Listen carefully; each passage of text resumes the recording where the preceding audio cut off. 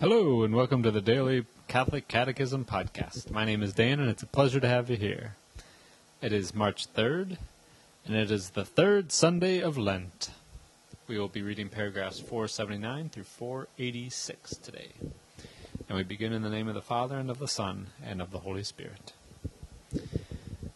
At the time appointed by God, the only Son of the Father, the eternal Word, that is, the Word and substantial image of the Father, became incarnate.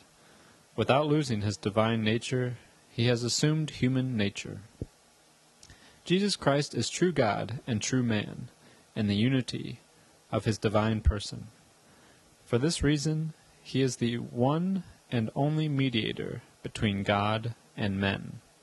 Jesus Christ possesses two natures, one divine and the other human, not confused, but united in the one person of God's Son.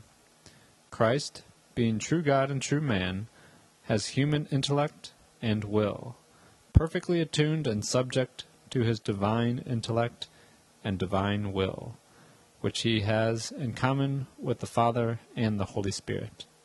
The Incarnation is therefore the mystery of the wonderful union of the divine and human natures in the one person of the Word. Paragraph 2.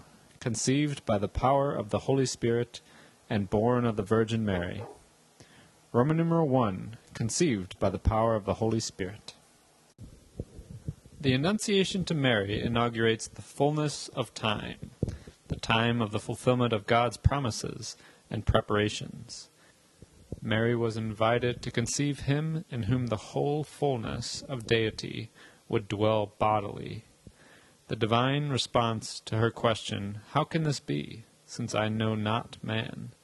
was given by the power of the Spirit. The Holy Spirit will come upon you. The mission of the Holy Spirit is always conjoined and ordered to that of the Son. The Holy Spirit, the Lord, the giver of life, is sent to sanctify the womb of the Virgin Mary and divinely fecundate it, causing her to conceive the eternal Son of the Father in a humanity drawn from her own. The Father's only Son, conceived as man in the womb of the Virgin Mary, is Christ, that is to say, anointed by the Holy Spirit from the beginning of his human existence, though the manifestation of this fact takes place only progressively, to the shepherds, to the Magi, to John the Baptist, to the disciples. Thus the whole life of Jesus Christ will make manifest how God anointed Jesus of Nazareth with the Holy Spirit and with power. Thus ends our reading today of the Catechism of the Catholic Church. The website is dailycatholiccatechism.com, and you can email me at dailycatholiccatechism@gmail.com. God bless you all, and may these teachings handed down by the apostles of Christ strengthen your faith and lead you to everlasting life. Amen.